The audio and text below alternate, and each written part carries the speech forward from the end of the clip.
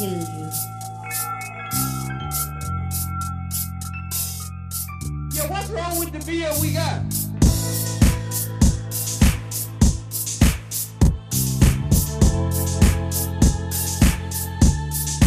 The beer we got tastes pretty good, huh?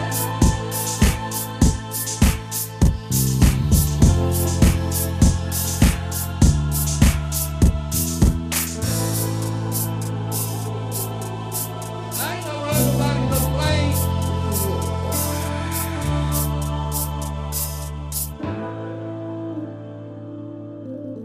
From Germany.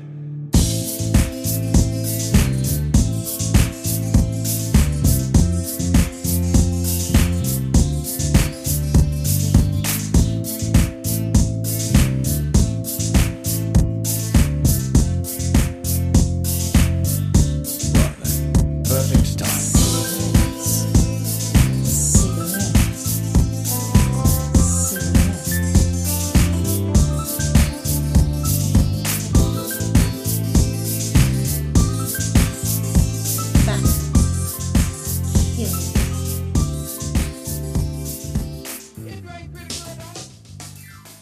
Good evening, ladies and gentlemen.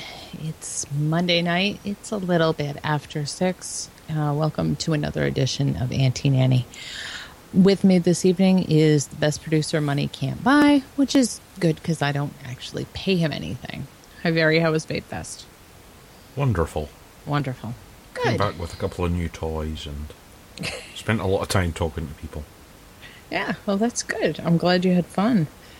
So, and then, of course, you know, the EU and their subtle, ever so subtle announcement about let's throw smokers under the bus and let's get everybody vaping. That was...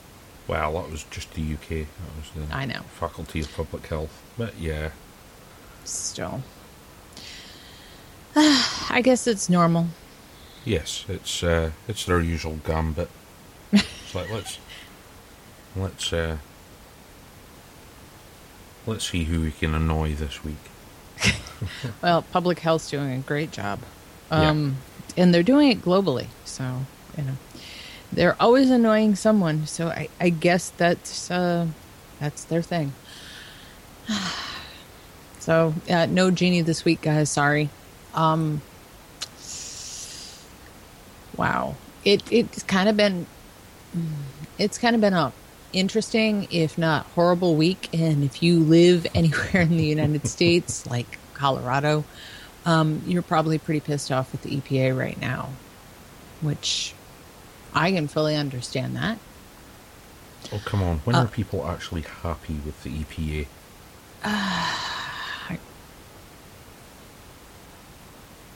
Yeah, I don't, but I do think it's really funny. And I'll drag up the letter in this article in a minute.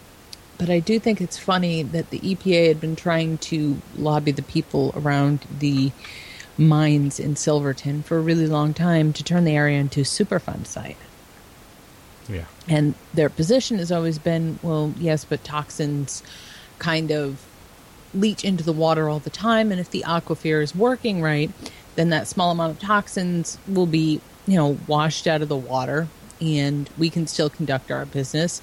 Bullshit. And Sorry. right, but I mean that's always been their position. Well, you've seen their water now, right? Yeah. It looks like a bowl of Kraft macaroni and cheese with that horrible orange powder. Yes. Right? That was the brilliance of the EPA helping. They were helping with scare quotes, I guess, the way that they do. But yeah. So anyway, this literature, the editor predicted Colorado EPA spill 1 week before catastrophe. Last Wednesday, a small EPA supervised work crew inspecting the Gold King mine accidentally knocked a hole in a waste pit, releasing at least 3 million and a hell of a lot more than that gallons of acidic liquid laden with toxic heavy metals. There's a letter to the editor, and I will stick it in the chat just because I think you probably need to see it. was written by a geologist. It's there for you to peruse. I'll read it in a minute. Yeah. The letter to the editor, posted in the chat and written by Dave Taylor from Farmington, New Mexico, was published in the Silverton Standard and the minor local newspaper, authored by a retired geologist 1 week before the EPA mine spill. The letter detailed verbatim how EPA officials would foul up the Animas River on purpose in order to secure Superfund money. If the Gold King mine was declared a Superfund site, it would essentially kill future development for the mining industry in the area. The EPA is vehemently opposed to mining and development. The EPA pushed for nearly 25 years to apply its Superfund program to the Gold King mine. If a leak occurred, the EPA would then receive Superfund status. That is exactly what happened. The EPA today admitted they misjudged pressure in the gold mine before the spill, just as this editorial predicted. The letter was included in their print edition on July 30th, 2015. The spill occurred 1 week later. EPA plan is really a Superfund blitzkrieg. Editor, I came to Silverton this summer to enjoy my retirement, appreciate nature, and prospect the mountains for unique minerals. I came here to enjoy a simple life with no TV and no politics, but unfortunately that has changed. Your EPA dilemma has caused my blood to boil. Based on my 47 years of experience as a professional geologist, it appears to me that the EPA is setting your town up and the area up for a possible Superfund blitzkrieg. In response to your meeting with the EPA on June 23rd, Mr. Hessmarks, EPA's representative, stated, "We don't have an agenda," is either ignorant or naively or an outright falsehood. I'm certain Mr. Hessmark's hydrologists have advised him what's going to happen when the red and Boda portals and plugged and the grand experiment begins, with the unknown and unforeseeable and possibly negative consequences. Here's the scenario that will occur based on my experience. Follow the plugging, the extra filling water will be retained behind the bulkheads, accumulating at the rate of approximately 500 gallons per minute. As the water backs up, it will begin filling all connected mine workings and bedrock voids and fractures. As the water level inside the workings continues to rise, it will accumulate head pressure at a rate of 1 psi per each 2.31 feet of vertical rise. As the water continues to mitigate through and fill interconnected workings, the pressure will increase. Eventually, without a doubt, the water will find a way out and will extravagate uncontrollably through connected abandoned shafts, drift, race, and fractures, and possibly from talus on the hillsides. Initially, it will appear that the miracle fix is working. Hallelujah. This is very small. I really should have enlarged this a lot. But make no mistake, within 7 to 120 days, all of the 500 GPM flow will return to the cement creek. Contamination may actually increase due to disturbance and flushing action within the workings. The grand experiment, in my opinion, will fail. And guess what, Mr. Hessmark will say? Gee, Plan A didn't work, so I guess we'll have to build a treatment plant at a cost to taxpayers of 100 to 500 million. Who knows? Reading between the lines, I believe that has been the EPA's plan all along. The proposed Red and Bonita plugging plan has been their way of getting a foot in the door to justify their hidden agenda for construction of a treatment plant. After all, with a budget of $8.2 billion and with 17,000 employees, the EPA needs new big projects to feed the best and justify their existence. I would recommend that anyone who owns a home, property, well, or spring in the Cement Creek drainage take water samples ASAP to protect themselves from groundwater changes that may be caused by the EPA plugging operation. God bless America, God bless Silverton, Colorado, and God protect us from the EPA. Dave Taylor, Farmington. So, yeah. They really have been on to this Superfund site for a really long time. They really wanted one in the area. Not that mining is any great thing. Go ahead. Well, yeah, it's... As he eloquently put it, yeah, the EPA just need to continue being the EPA. They have to keep their jobs. Yeah, well, Yeah, but they're also going to stifle development, which I guess they're okay with. Yeah. And I would probably be okay with it if they didn't try to do stupid shit like this. Navajos say the EPA should clean its bill rather than trying to swindle Indians.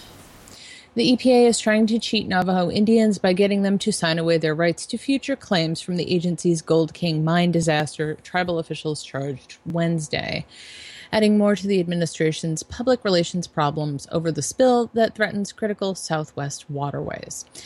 EPA officials were going door to door asking Navajos, some of whom don't speak English as their primary language, to sign a form that offers to pay damages incurred so far from the spill, but waiving the right to come back and ask for more if their costs escalate or if they discover bigger problems.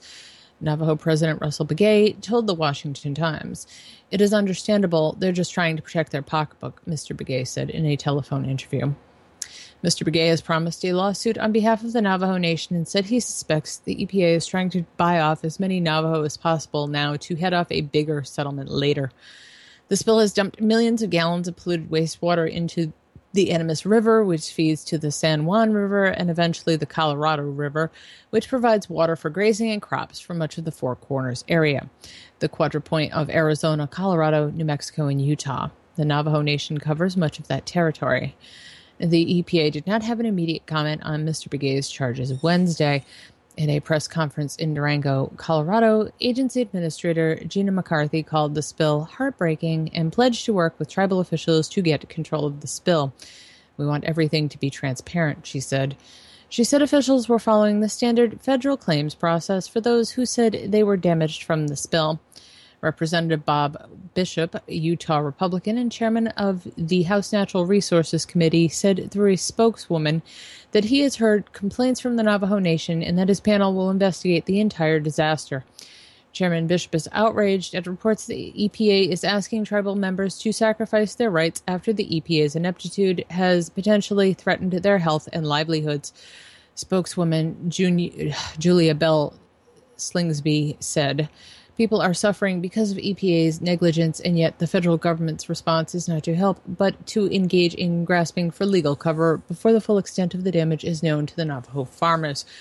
She said the EPA would come down hard on a private party that tries the same tactics, and demanded to know why the Interior Department, which has oversight over Indian affairs, hasn't come to the aid of the tribes. A reporter at Wednesday's press conference asked Ms. McCarthy whether she was being as hard on her own agency as she would have been on a private mine that had this kind of spill. "We will hold ourselves to higher standards than we will anyone else," Ms. McCarthy replied, although she didn't say what accountability would entail. The claim forms EPA officials were distributing on Navajo Reservation ask locals to estimate a dollar amount they can attribute to property damage, personal injury, or wrongful death. The form warns that failing to total up the claim may forfeiture your rights. Mr. Begay said many of the Navajo involved are elderly and speak Navajo as their primary language. As a result, they may have a difficult time understanding the forms and may feel pressured by the EPA to sign quickly. He said the situation is all the more enraging because the EPA has acknowledged that the cleanup will take decades, yet is pushing Navajo to calculate their costs now and sign away their rights for the future. "Our leadership from the White House is almost non-existent, and now they're asking us to waive all of this stuff, and the yellow water is just flowing into the river. Nothing has been contained," he said. "It's just huge. I don't want to use the word cover-up, but it's just our government not doing its job, causing all of this to happen to our people, our land, and our economy." He said EPA workers have acknowledged that other mines could be facing similar problems, and the priority should be on fixing those and cleaning up the existing spill, which is flowing, rather than trying to deflect liability. Yeah. Good luck with that.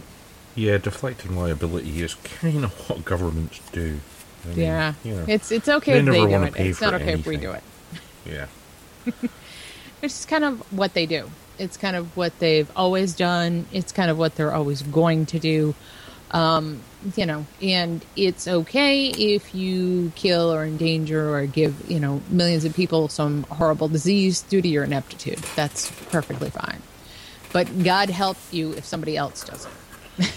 Well, unless it's a certain... Well, I mean, Rio Tinto gets away with a lot. Oh, yeah, that's actually true. It's just funny, and I didn't stick this in the show notes, but I think I saw yesterday, because I was most of the day yesterday I was answering emails, and I thought I saw that the EPA was ordered to stop investigating itself on the mine disaster, that they were going to bring in a third party. I'm like, oh yeah, I'm sure that'll work out well for them. Well, yeah. Because, normally when they bring in third parties, it's usually people who have no idea about the subject that's being investigated. Yeah. Well, it's not shocking to me that they've done this. As a regulatory agency, it's really funny. Most of the regulatory agencies in this country are unconstitutional. I mean, in fact, if you look at the way the Constitution was actually written or structured, the only person allowed to make a regulation or a law is supposed to be Congress. And most of that ability has really been taken away from them and given to regulatory agencies. So when you look at the sort of thing that Congress publishes in the federal record, it congratulates federal agencies for creating a regulation. It does none of that itself. So when a regulation gets made or when a federal regulatory agency does something, there really is no one you can hold accountable. There's just bureaucracy, right? And how do you hold any of that accountable? You really can't. It's sort of the same thing you have with the EU. With the TPD, who do you really hold accountable, right? Yeah. Brussels? You go to Brussels and just yell? Yeah, but then Brussels go, we're just bureaucrats. It's nothing to do with us. It's the politicians voted, do all the voting. Is Darth Vader on the show tonight? That's probably me. That's probably me. And I was going to say, I sincerely hope not. Although that would be a fun hour, at the very least, I think. Yeah, I mean, these big atomizers are nice, but they're a bit noisy. Yeah, well, it's a vaping show, or it's allegedly a vaping show. It's a show on a vaping network. You're going to hear vaping noises. I'm sorry. So, yeah. Okay. CIA accidentally sends apology letter it wrote, but never sent to the Senate for illegally spying on it. So, Jason Leopold, terrorizer of FOIA staffers throughout the U.S. government, has again obtained documents many would have expected to remain out of reach for years to come. Certainly, the CIA thought one of the documents would remain its little secret for the rest of whenever. On July 28th, 2014, the CIA director wrote a letter to Senators Dianne "that fucking bitch" Feinstein and Saxby's Chambliss, the chairwoman of the Senate Intelligence Committee, and the panel's ranking Republican, respectively. In it, he admitted the CIA's penetration of a computer network used by committee staffers reviewing the agency's torture program, a breach for which Feinstein and Chambliss had long demanded accountability, was improper and violated agreements with the Intelligence Committee that they had made with the CIA. The letter was never sent. Instead of an apology, the Senate received accusations of impropriety after the CIA threw out its Inspector General's report on the breach and performed an in-house investigation, clearing the CIA of wrongdoing. The letter was never signed by Brennan or sent. It was filed away somewhere in the CIA's archives, hopefully never to be seen again. But it was mistakenly handed over to Jason Leopold, much to the CIA's chagrin. Additional chagrin ensued. After Vice News received the documents, the CIA contacted them and said Brennan's draft letter had been released by mistake, and the agency asked that they retain from posting it. So, of course, they denied that request. So the CIA has yet to officially admit any wrongdoing, as in a document such as the one it didn't want released entered into the public record. And yet there's an admission of guilt in the public's hands. Makes it a bit harder to defend actions Senator "that bitch" Feinstein claimed violated pretty much everything that could be violated in a single act.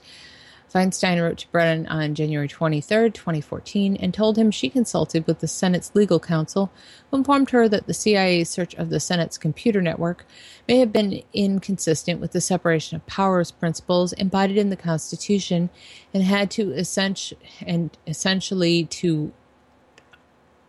in the Constitution and essential to effective congressional oversight of intelligence activities.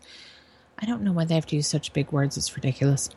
Second, her letter continued, the search may have violated Fourth Amendment, the speech and debate clause of the Constitution, various statutes, including federal criminal statutes, such as the Computer Fraud and Abuse Act and Executive Order 12333, which says it's unlawful for the CIA to conduct domestic spying. In short, it appears that while some in the CIA knew what it did was clearly wrong and potentially illegal, top management so insisted on denying it that it wouldn't even send an apology letter. And that would have stayed completely sacred if someone hadn't slipped up and handed over the unsigned letter accidentally in an FOIA request dump. Yeah, well, I like the bit that clearly wrong and potentially illegal. No, it is illegal. Yep. The CIA have no mandate to spy in the USA. Well, they've never had a mandate, but That's what the FBI is supposed to be for, isn't it? Yeah, well, you've got all these agencies and none of them talks to each other and they're all duplicating each other's work. So you have the FBI and the CIA and then you have the NSA and they're all essentially doing the same things. You've also got regular police departments doing the same thing. Yeah. They're all doing the same kind of illegal take-it-all search and seizure, digital Fourth Amendment violations on everybody. But I like how it doesn't count when it's me or anybody else, but it does count when it bothers Congress. And I like how Dianne Feinstein and her husband have made shit tons of money through owning corporations that do a whole lot of surveillance technology and a lot of weapons trades. None of that really seems to matter unless, she's being, potentially violated. The rest of us have no rights. Yeah. And it shouldn't be a problem. It's kind of always been really interesting to me, that sort of double standard, that do as I say, not as I do thing that the government has always had going. And it's funny how it bothers them now. That's what kills me. Well, yeah, I mean, it's not just them. It's most politicians at every level, right down to your town. Yeah. I mean, yeah, mayors and public officials upwards. Yeah, they make rules that they want us to follow, but they don't want to because it's inconvenient. Well, yeah. I don't...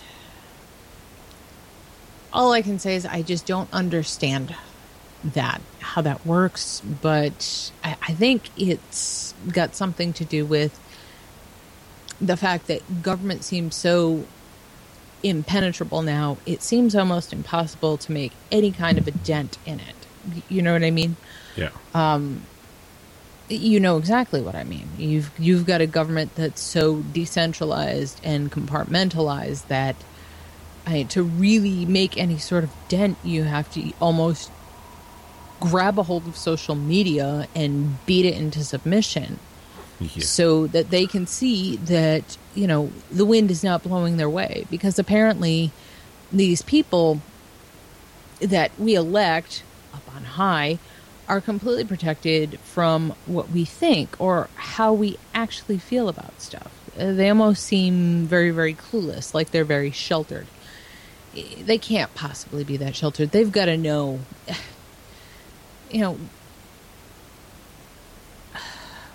when, rats have a higher approval rating than Congress, they have to know there's a problem with what they're doing, and no one's really happy with it. Yeah. Not that that seems to offend them any. It offends the hell out of me, but it doesn't seem to bother them any. So. Well, as long as they're making their money and they're behind the doors deals and they can block people spying on them doing so, they're quite happy. Yeah. Of course they are. Of course they're happy. No one else is happy, but that's what the bulk of politics is about, is politicians making money for themselves.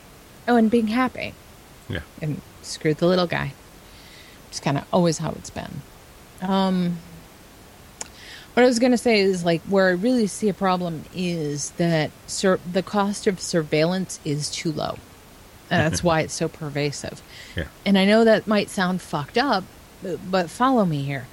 If the technology is so cheap that every governmental agency, from your local police to the FBI to the CIA to everybody in government has the ability and the money to get their hands on it, they're all going to use it. Of course they're going to use it. The only way to really rein this in and stop it is to make surveillance one of those things that's so cost prohibitive no one can afford to do it. You know, and of course there's always that wonderful argument that, sure, you want your privacy, but terrorists want to kill your children. How do you argue with that?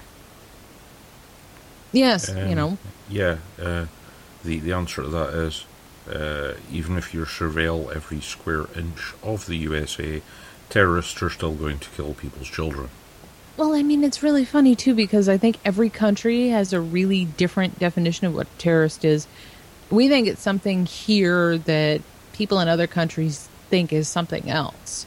So everybody has a different definition for the people they surveil. But well, yeah, I mean, there's huge differences between the USA and the UK on terrorism, simply because, well, we lived through the whole IRA thing for decades. Mm-hmm. So now when you get, the terrorist stuff, people are like, yeah, whatever. Because they know it's going to be, there's going to be an incident every once in a while. Mm-hmm. But shit happens. Yeah. It, surveillance is just really... Did you see the amazingly, this sidetrack thing? Okay. Did you see the funny thing that apparently in some of the latest data they've got, that, oh my god, there might be a terrorist cell planning an attack in Glasgow? Oh god, really? Yeah, it's because the last one went so well. When I think of all the places that you're going to find terrorists hanging out and plotting stuff, I don't think Glasgow. But it didn't really go too well for them, did it? There is the potential they could attack something in Glasgow, and it wouldn't be noticed. The locals would just think, it's them kids up to something again. Yeah, one of the most fucked up cities in the world, and they're going to plan a terrorist activity there? I don't think so. Well, maybe they're not planning continued terrorist smoking without even much comment when they try to blow up the airport. The smoking section's next to where the doors were exploding, and there are people standing watching, having cigarettes. Well, that's Glasgow. Why? Why would you... So, yeah, either terrorists are even dumber than we think they are, or, it's just somebody said something.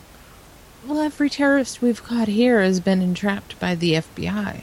Yeah. Or, Chris Christie, the man who thinks that people have no self-control, should be controlled by the government. Yeah. He looks like he ate Jabba the Hutt. So I don't know where he gets off making those statements, but, And I've said it before, most of the terrorists that have been caught have been caught by old-fashioned techniques, not by all this data-grabbing crap. Well, the data grab, I still don't... Actually, I thought a really decent way to explain it last week was when they were talking about the government's hunt for money. That makes far more sense to me than all the shit they say they're doing with our data. It's all economics. It has nothing to do with terrorism. And if you actually believe it has to do with terrorism, you're really fucking naive. In the more cynical bits of my mind, it goes, yeah, of course the NSA are collecting all this data. They're selling it to Google. It's alphabet to you. Yeah. I still don't understand that. Why they went out and split everything up unless they're actually thinking that the government's going to come in and split them up. Yeah. Which that kind of makes sense. I mean, the government does that. Google is, it's heading rapidly to being one of these mega corporations you see in science fiction stories. Yeah. It kind of is. It already nearly is. I mean, it's huge.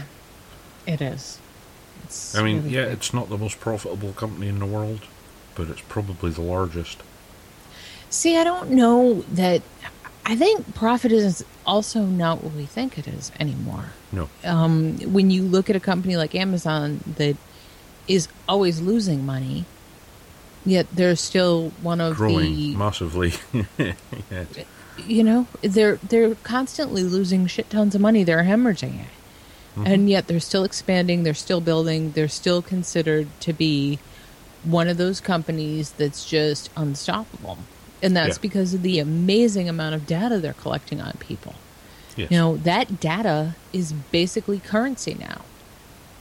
And they can do anything with that. They're not making money off you or me. They're making money off when we go to their website. They're selling our information to advertisers for targeted advertising. Yeah. Or to governments. I mean, really, who knows what the hell they're doing with it. So, yeah. And that's kind of the worrisome thing when you get to a point where you can't distinguish government entities from big business at all. And that's kind of the place I think we're heading, and that's one of the definitions of fascism, is it not? Well, yes and no. I mean, it can be. It depends how it plays out. Yeah. But yeah, everybody thought the military-industrial complex was bad. But now we have the data government agency complex having a right old time. Well, it's the DIC complex. It only needs a K in it, and it would be a perfect anagram for the way the government treats people. Anyway,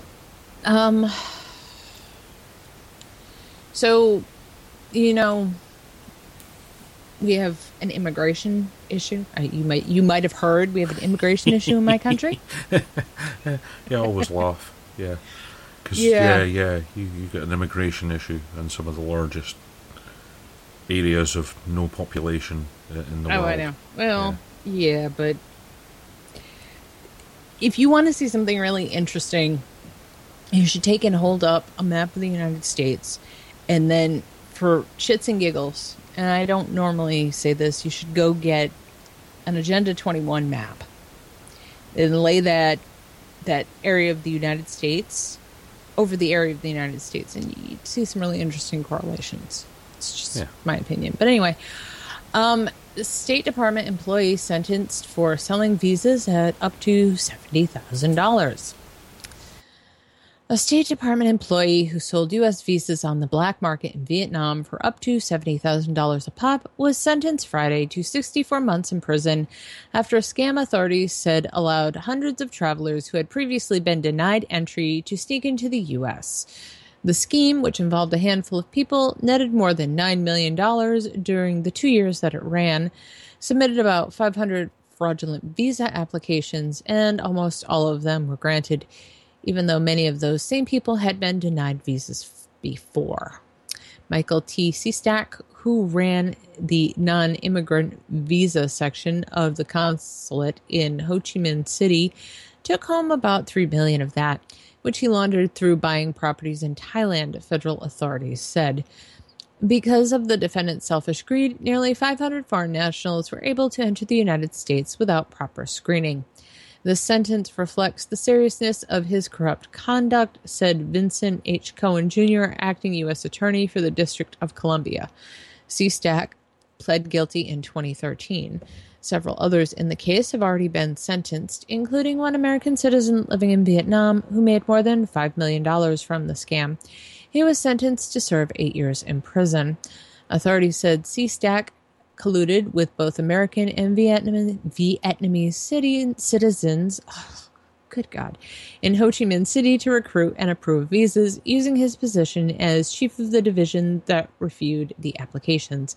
Payments ranged from $15,000 to $70,000, and many of the people had previously been denied visas but were approved by CSAC scheme, prosecutors said. So I guess that's... Yeah. Yeah, well, he got caught. If a politician had done it, he'd have got a slap on the wrist and told not to do it again. Of course. And politicians do it. Yeah. Oh, we have to give this person a visa because I know them. Politicians do a lot of stuff normal people can't get away with. Yeah. Oh. They're just annoyed because he was making money out of it. A lot. Well, yeah, he was making really good money out of it. Yeah. Which is, I don't know. It's not like it's not expected. It is expected. It's just, I guess, unusual. Well, I mean, they're putting that guy in jail. In the meantime, you have how many Mexicans walking across the border uninhibited every day? I mean, well, it's a joke. I don't know if you remember, but when Karen Carey and I did the show, we did a story where we were almost in tears. We were laughing so hard. They had taken all the weapons away from Border Patrol. And they had basically armed them with tasers and squirt guns and flashlights. Yeah. So, yeah, no, even if you've got anybody there, you know, they tell them to run. Yeah. If people coming across the border throw rocks at them. That's helpful. That makes us look really good. But the immigration arguments are always hilarious. I mean, quite well noted in the UK that people keep going on about immigrants. Mm-hmm. And then people who study the numbers go, yeah, net migration's huge, and most of them get jobs that don't pay well because people in the country involved don't want to do the shitty jobs. Right.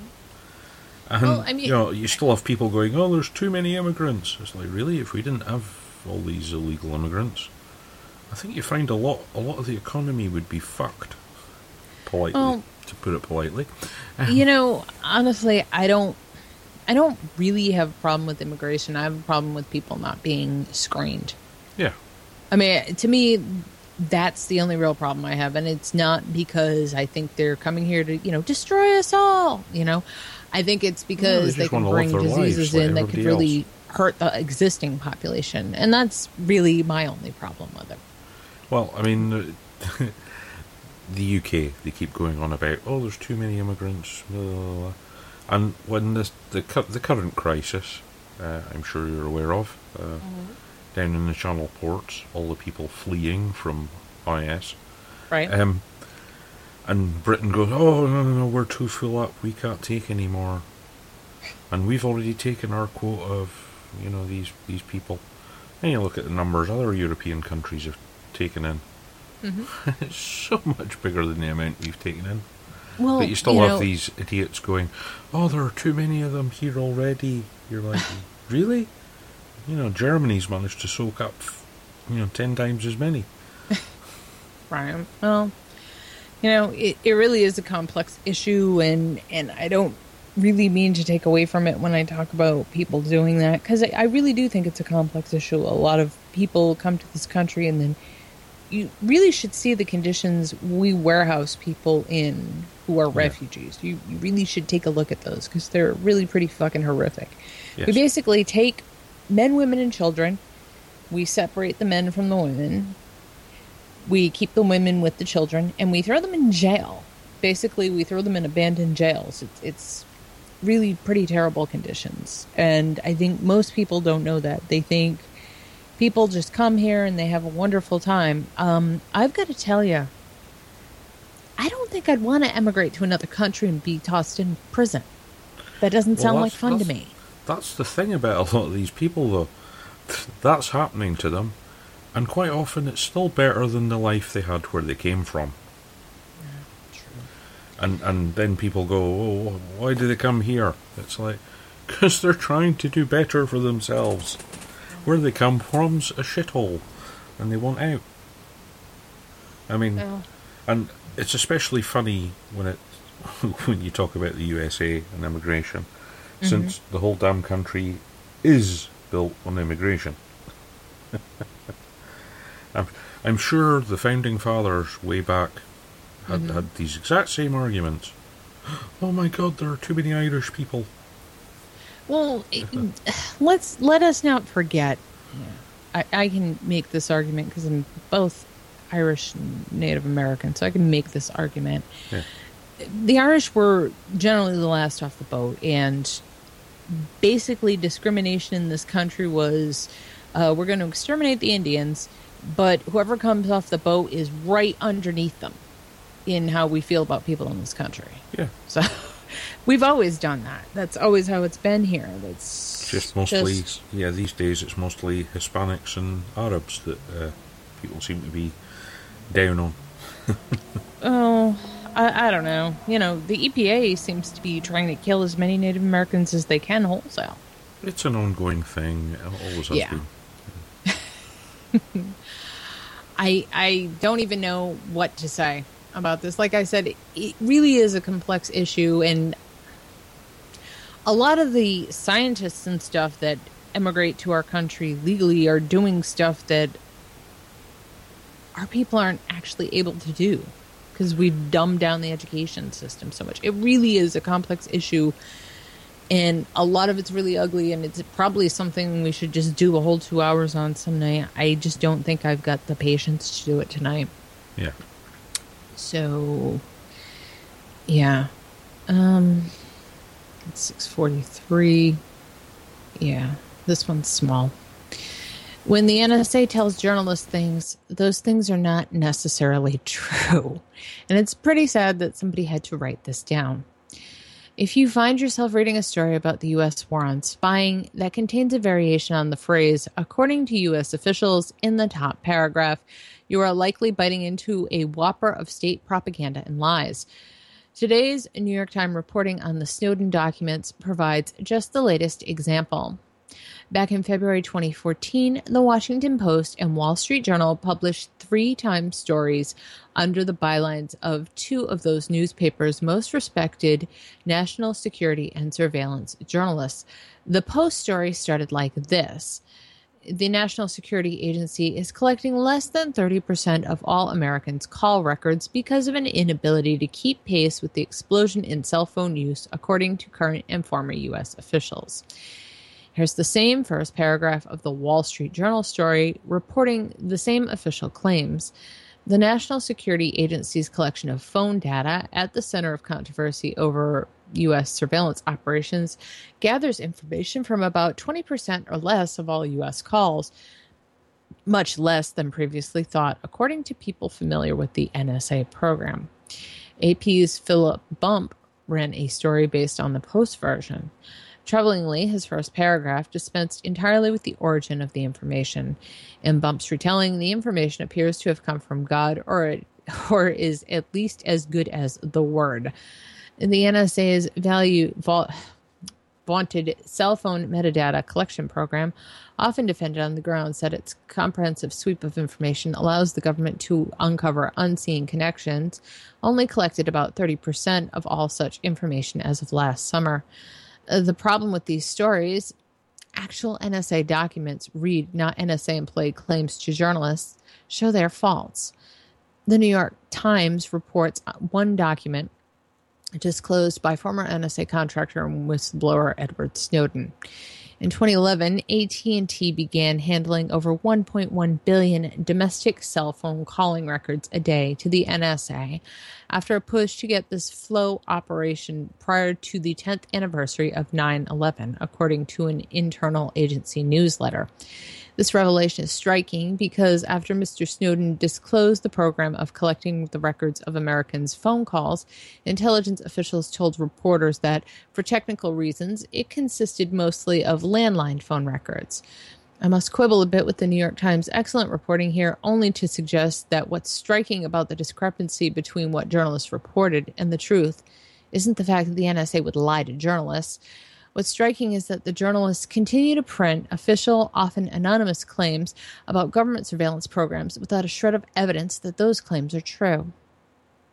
In February 2014, the NSA must have decided, perhaps in consultation with other parts of the U.S. security state establishment, to lie to a few key journalists in order to propagate the myth that the all-powerful intelligence agency couldn't figure out how to obtain cell phone records. At the time, not everyone believed it, but two powerful U.S. newspapers were credulous and printed NSA claims as if they were fact, in the apparent absence of any documentation or other confirmation. Everyone, including media consumers, needs to remember a very simple thing about intelligence agencies. They are professionals in deceit and manipulation. A good spy must be able to lie and connive in order to achieve their goals. You wouldn't expect a car mechanic to be a good oral surgeon. You also shouldn't expect spies to tell the truth. Remember that the next time you read a newspaper article based off undocumented, unproven official claims. Well, quite, yeah. I mean, when you talk to any of the secrecy agencies, shall we say. Secrecy agencies, that's good. Yeah, you can't believe a damn thing they say. Of course not. Even if they show you documented evidence. Because, yeah, they've probably made that up too. Because that's what they're in the business of doing. Well, obfuscation. That's kind of that's very true. And I think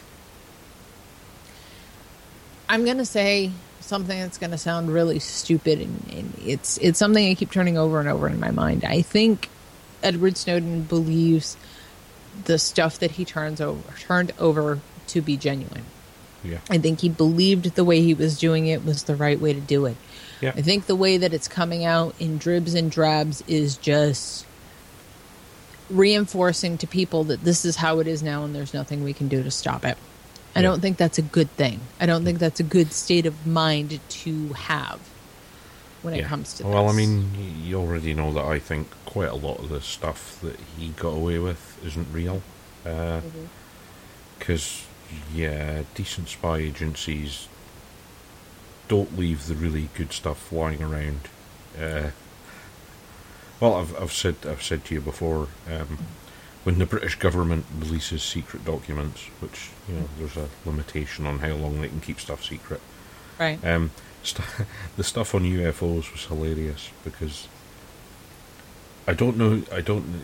Whoever did it obviously had a sense of humour, but all the folders with all the project names were released, and then people opened up these folders and there's nothing in them. It's like, oh dear, we seem to have lost all this secret information. You know what though? I mean, if the government wanted to shut people the hell up, and it wanted to give them something else to focus on and something else to think about, it would release a whole bunch of made up crap about Bigfoot and UFOs and just have that leaked, because that would shut a lot of fucking people up. Well, I know. I can't prove it, obviously, but so much of the UFO shit going on around Grim Lake. Right. That's military. Yeah. Let's be honest. In the 70s and 80s, they were covering up the Aurora project. Right, of course. Which they still don't admit to, even though people have seen it flying around.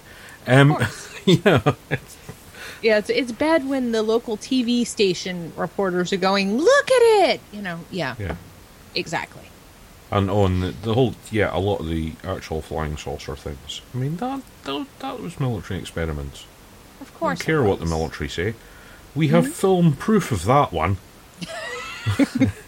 We have seen film of them test flying UFO-shaped objects. Oh, of course. I mean, and back from the 40s and 50s, too. In after black World and War white. II. The Germans were working on some sort of nuclear anti-gravity system in Eastern Europe. The video about the construction site they found is quite funny. You're looking at it and going, do you know, those blueprints look exactly like what people keep saying UFOs look like. Yeah, exactly.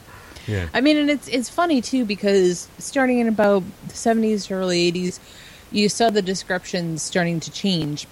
Yeah. And when the descriptions started to I grew up. My grandparents listened to a lot of stuff on talk radio that was not exactly normal, but so I heard it too. In the 70s to 80s, the descriptions of UFOs stopped changing. It started really changing from being the typical ringed saucer type thing to being something that looks a hell of a lot like the stealth bomber looks now. Big flying wing thing, yes. I just find that really funny. And I'm going to say one more thing about intelligence agencies. I think based on looking at the news for as long as I have, intelligence agencies have about a 5-year window of secrecy on the things they do. You know what I mean? Before leaks start to develop you know what I'm saying? So everything we're hearing about now is something that's gone on previously. Yes. At least 5 years in the past. That shouldn't really fucking worry you. What should worry you is what they can do now. That stuff we're not hearing about now should scare you even more than the stuff we already know. Well, I know it's a bad way to look at things, but yeah, I don't worry about it hugely because they'll do what they do. There's not a great deal we as individuals can do about it. And the only way you could deal with it is overthrowing the government, which I know lots of people talk about, but yeah, it's not as easy as people think. Well, yeah, but you don't get to pick what's going to start that. Yeah. You know what I mean? You can go around and talk about the government being, unfair. You can talk about income inequality. You can talk about race. You don't know what's going to be that final spark that sets everything off. No. And that's an unpredictable thing. You can plant the seeds, but you can't make it happen. And I'm going to argue that I don't think you really want it to. Because as bad as you think things are now, at least you're not living in burned out rubble. Yes. You know. Just ask people in Iraq about that one. Yeah. Yeah.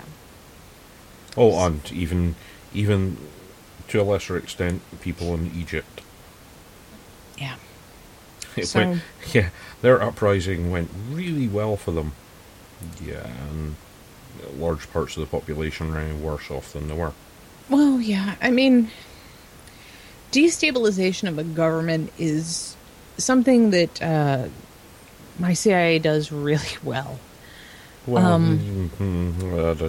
not really well, but they've got their hands in every pie. Yeah. Put it that way. And they know what they're doing. They sow seeds of discontent. They put up artificial divides between people. In fact, if I were to be fairly honest with you, I would say, to me, the way things look to me, looking at my country right now, I would say that those seeds are being sown right now. Oh, they have been for decades. Yeah, but I mean, I'm talking about by my own government. Yeah, they have been for decades. But this is the kind of place where you look at the country and you go, I could see us taking this country the way it is now, as divided as it is, and splitting it into 4s and making it 4 different little micro countries. And things would probably be a lot healthier. Forcing people to be a union together, like forcing the United States together with Canada and Mexico, would be disastrous. Yeah. You see the results where you are. And yet we're told that's actually kind of the goal of the United Nations. One government, one world, everybody united together under the same goal. And yet I've never seen a world more divided than it is now, never mind a country. So I think a lot of people, a lot of the power players, I think quite a lot of them play quite a lot of Fallout games. I don't know. I didn't really like Fallout. Fallout New Vegas was not really all that fun. It's not supposed to be fun. I know, but I'm just saying. I think these people with their grand ideas and their grand chessboard, Yeah. they don't live in the same world with the rest of us. Yeah. That's probably the easiest thing I have to say, and it's about like 3 minutes till we get Alex. So, I should probably stop engaging in the conspiracy theory, so I just sound so less crazy when we have Kasa on to talk. But yeah, I don't know. It's pretty screwed up. Yeah. The way things are, and it's not going to be an easy fix. But I think you start with fixing the money. You can have a lot more conversations that are going to make a lot more sense than they do right now. So. And yeah, America is kind of politics heavy. I don't believe you need to get rid of all of government. That's not going to work. But yeah, you have so many layers of government. It's just stupid. Hello? Pot, it's the kettle calling. Look at the UK. Look at the EU. Look at Brussels. You basically have a layer of government. Than you got. They get together and they fight on TV. Well, yeah. They do nothing.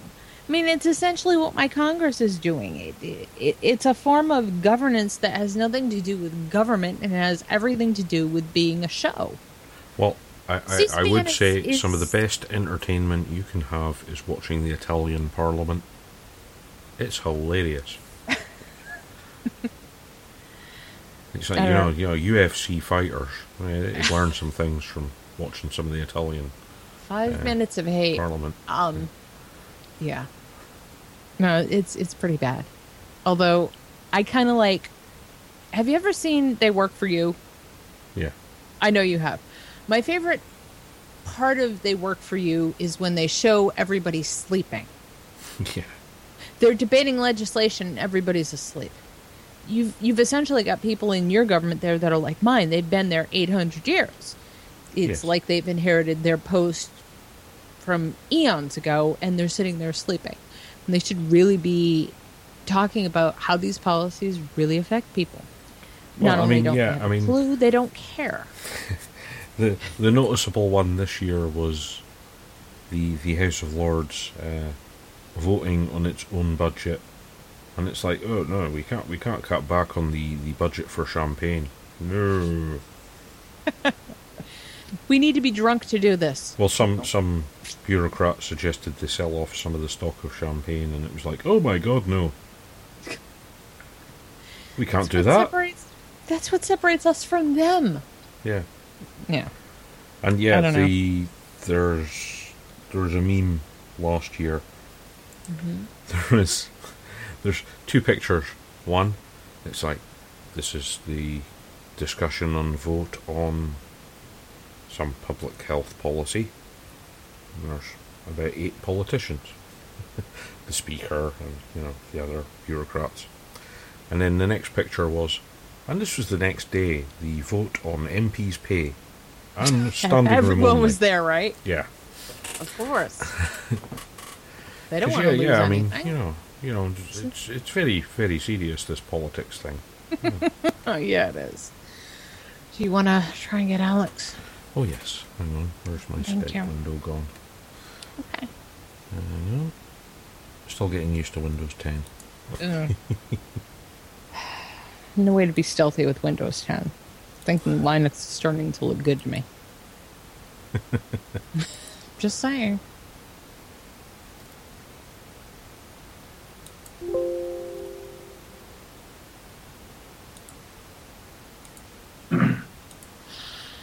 Hi, Alex. How are you this evening?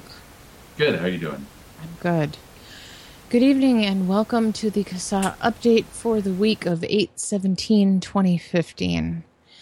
So, has anything exciting been happening lately, Alex? Well, there was a big get-together in California this weekend. Oh, I've heard. I wasn't there. I I burned through all of my vacation days this year, so Yeah, you did. I sat this one out. Sounds like I made a wise choice. That's enough of that. But yeah, so California is actually in the news. Yeah.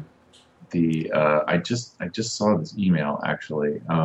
Apparently last Thursday, right about the time I was cranking out our call to action for California, it was being announced that Wednesday, August 19th, that's this Wednesday, the hearing will be held for these bills. And the public is invited to attend, I believe, and testify. Nice. I have to bring up my email here. Okay.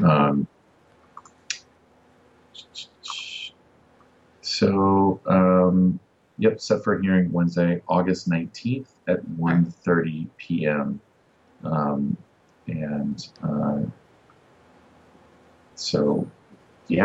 If you're in Sacramento on Wednesday around 1:30, I assume there's going to be some announcements as to where to gather and get organized and show up and testify.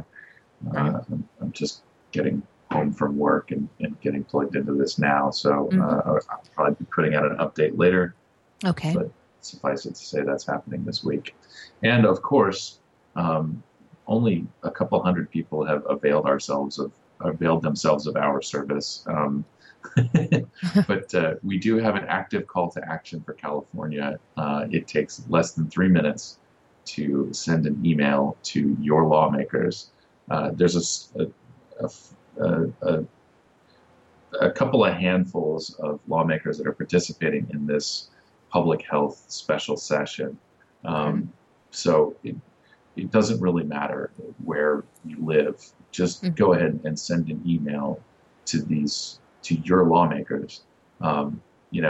Chances are they could be friends with somebody who's going to be involved in this special session, and everybody talks. So everybody in California should be contacting their lawmakers right now. Chances are that, a vast majority of people are not going to be able to show up and testify. So please take this opportunity to send an email. And I also kind of quietly resurrected the Fight for Your Right to Vape Daily Action Plan and produced a series of pre-filled tweets, which I need to update again today for everybody that we got Twitter handles for. Okay. And for those that don't know, the folks over at Not Blowing Smoke have produced a list of Twitter handles. So if Twitter's your thing, get on the Twitter horn and send some tweets. If you live in California, it's even better. Poor California. It's just never ending for them. Yeah, and on top of it, they've got some horrible drought, and nobody's got any water. But they've got black plastic balls floating all over their reservoir, so that helps. Yeah, that was really interesting. I actually saw an art project, total sidebar here. There was an art project where people were actually covering rivers, and part of the way that they were able to produce this was, I think they had to submit some sort of an environmental impact study, and they actually found that it was beneficial because it was creating shade, and so the water from the river was less likely to evaporate. So there was a water conservation angle there. And this is an artist that was doing this. I think. I mean, you can fact check my story here, but I think that was pretty interesting. So certainly I'm sure it would be very expensive to produce something like that, but a lot more aesthetically pleasing than a river filled with black balls. It's this is Los Angeles too, which is the new, all the tons of the art scene in Brooklyn is moving out there. So whatever, California. So anyway, good luck, California. That's enough of that. Moving on to another state that's typically a lot more engaged in this issue, Pennsylvania. We've had a tremendous response from Pennsylvania advocates. Their governor, Tom Wolf, Governor Wolf is still pushing a 40% tax on vapor products. This came out the same day last week. So now is the time for Pennsylvania residents to reach out and send your lawmakers and the governor a message saying that you oppose his plan to tax vapor products because that's ridiculous. Right. And exactly. So yeah, there's actually two active calls to action for Pennsylvania. One is a thank you letter to your representative in the Pennsylvania House, and the other is an email to the governor telling him to knock it off. So Pennsylvania, get busy, and thanks to everybody in PA that's already taken action. And then the other thing, I lost my email again. Last week I sent out kind of a bit of a rambling update. Right. So this was we have a new FDA call to action that's up. This is the FDA has warning labels. Submitted advance notice of proposed rulemaking. And there's some debate within our little group. Should that be ANPR or ANPRM? Because rulemaking is one word. So why do you need the M on the end? Sorry, kidding. I'll be here all week. Don't forget to tip your bartender. This has to do with warning labels and child-resistant packaging. I should know more about this, but just to grab one point out that sticks out to me, and I believe this is actually part of our comment. One of the things about warning labels is that, on one hand, they are useful. They convey the message that there are ingredients in here that can be toxic and hazardous and can cause death or injury. That is all important stuff that people should know. On the other hand, if you're overstating those risks, there's an activist kind of element to this, and you are actively misinforming people in an effort to dissuade them from using these products.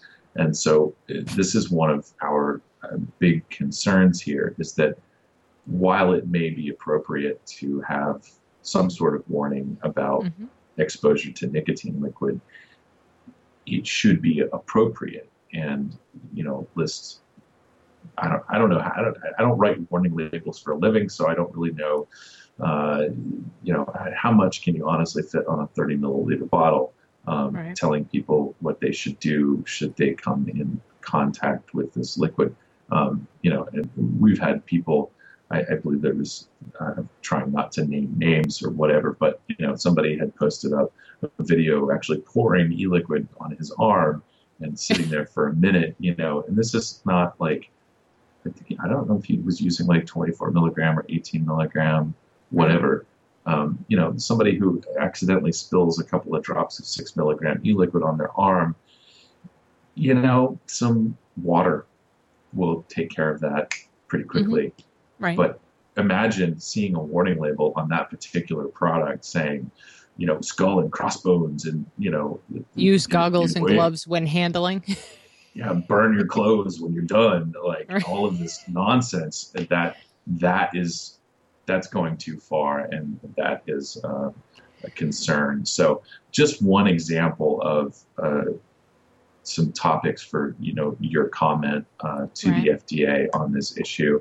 And obviously we've put together sort of an easy, a simple comment, and, for those who might want to invest some more time to produce a more detailed comment, all of those directions are in our call to action. And I believe the deadline is August 31st. So If you're interested in participating in this, get out your writing sticks and start writing. And obviously, and then check out our call to action for the process by which you can submit your comment. There's lots of clickable links and lots of information, and we've made this all as easy as we can make it. Well, you're dealing with the federal government. They as much as they say they want to hear from you, they don't exactly make it very easy. So you actually need these kind of calls to action with the links and the showing. You have to put it in a Word document. Sometimes it's a little challenging.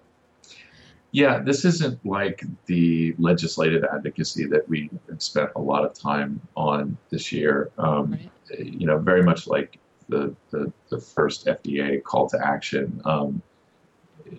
The first, second, third, fourth, fifth. I don't know.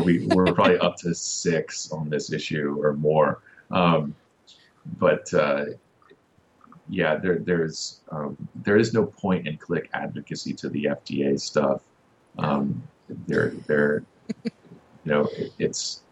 It's a different kind of policy making, and they are, the theory anyway is that they are looking for substantive comments and important points that they're going to look at and rehash and discuss and do whatever it is that they do with it, and hopefully it informs their policy in a way that benefits us. Fingers crossed, because that works out so well. No comment. It's just, I don't know. I don't want to dissuade No, people. I don't think people should be discouraged either. But I do think there's a point. Who do you really think they've gotten to regulate tobacco products? Do you know what I mean? There's a certain subset of people, and maybe it's not entirely useless to try to talk to them. I mean, I don't know. We tried talking to the World Health Organization, and I've got to say I was surprised when the actual architect for the Framework Convention on Tobacco Control came out strongly in favor of tobacco harm reduction. That was a surprise to me. That wasn't something I had ever expected to happen. So, the unexpected can happen, so you might as well take a shot. You've got nothing to lose. And, at the very least, share your story, I guess, is probably, there are tons of people out there who are motivated to take action, and a lot of this science stuff this sciencey stuff is a little bit beyond me a lot of the time. So, at the very least, just tell the FDA that you care and you don't want to lose access to these products, and you want people to have accurate information. That's enough. Yeah. So, and then at the end of our, call to action, just we'll tell you how to submit that comment too. So, anyway, check out our FDA call to action, our most recent FDA call to action. There's so many of them. I'm sure there'll be plenty more. The other thing that went out in that update is a survey that we have vetted. I haven't taken the survey myself, but it's relatively simple. The title of it is Your Perceptions and Experiences of Using Electronic Cigarettes. Right. This is something that was produced by the Center for Drug Misuse Research. And our scientific officer, Carl Phillips, and some others on our board of advisors, I think, took a look at this and said this is fine, and so we're comfortable putting this out to our membership to participate in. And it's a very brief survey, so the link will be in the description notes for the podcast, and you click on that and go take a survey. Yeah. And so those are the two big kind of new bits, and of course the support HR 2058. Yep. and tell your story. We are continuing to collect stories for people that have had success with smoke-free products and electronic cigarettes. And it's an important collection that we can point lawmakers to, policymakers, Right. people who might be on the fence about these products, no matter what position they're in. Mm-hmm. And we should have tens of thousands of these things. So, I agree. Yeah. I think that's it. Thank you for coming on tonight, Alex. Thank you for everything you do. If you've not already joined CASA, please join us. You can go to CASA.org and do that. You can also find a link on the CASA.org front page to share your story. Your testimonials are very important. They are how we tell lawmakers that these products do actually help people and change their lives. If you've not joined in on the conversation, you can join us on Twitter at CASA Media, YouTube at CASA Media, Instagram at CASA Media, Google Plus as CASA.org, and Facebook on the We Are CASA page and the official CASA.org Facebook page. Thank you for everything you do, and thank you for listening. We'll see you in a couple weeks. Have a nice night. Thank you, Alex. Thanks.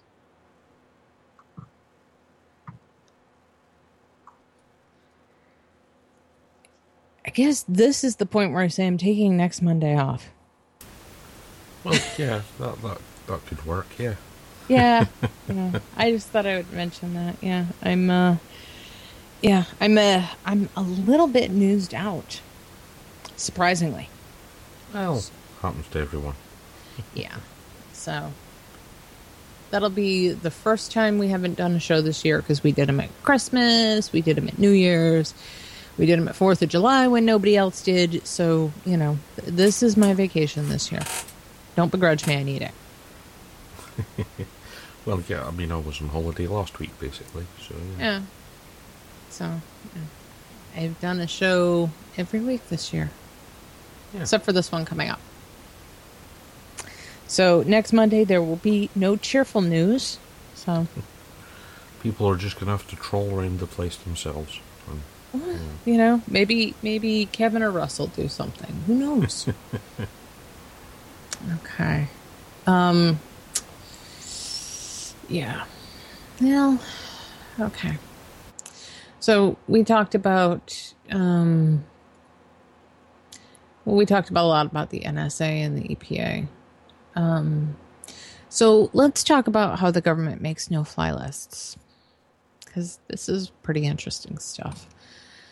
The Obama administration's no-fly lists and broader watch listing system is based on predicting crimes rather than relying on records of demonstrated offenses the government has been forced to admit in court. In a little notice filing before an Oregon federal judge, the U.S. Department and the FBI conceded that stopping U.S. and other citizens from traveling on airplanes is a matter of predictive assessments about potential threats, the government asserted in May. By its very nature, identifying individuals who may be a threat to civil aviation or national security is a predictive judgment intended to prevent future acts of terrorism in an uncertain context, Justice Department official Benjamin Miser and Anthony J. Capolino told the court on May 28th. Judgments concerning potential threats to aviation and national security call upon unique prerogatives of the executive in assessing such threats. It is believed to be the government's most direct acknowledgement to date that people are not allowed to fly because of what the government believes they might do and not what they've already done. The Justice Department said it must meet a standard of, quote, reasonable suspicion that a blacklisted individual poses a threat a step below cause. The declaration comes in a long-standing case brought by the American Civil Liberties Union, arguing that the government does not provide significant steps for someone caught in the predictive assessments to get off the blacklists. On Friday, the ACLU asked Judge Anita Brown to conduct her own review of the error rate in the government's predictions modeling, a process the ACLU likens to the pre-crime of Philip K. Dick science fiction. I believe this is the first case in which a court is being asked to review the basis for the government's predictive model for blacklisting people who have never been charged, let alone convicted of a violent crime, said ACLU attorney Haya Shaminsi. In March, as a result of the lawsuit, the Department of Homeland Security began informing people of their inclusion on a flight blacklist and permitting them to file a redress inquiry. The resulting non-adversarial process has the government perform a careful consideration of the reasons for blacklisting within the Transportation Security Agency director as a final arbiter. The ACLU considers the new process insufficient, but the Obama administration is seeking to block the release of further information about how the predictions are made. For the same reason, it opposes providing greater information for challenging watch list inclusion, damage to national security.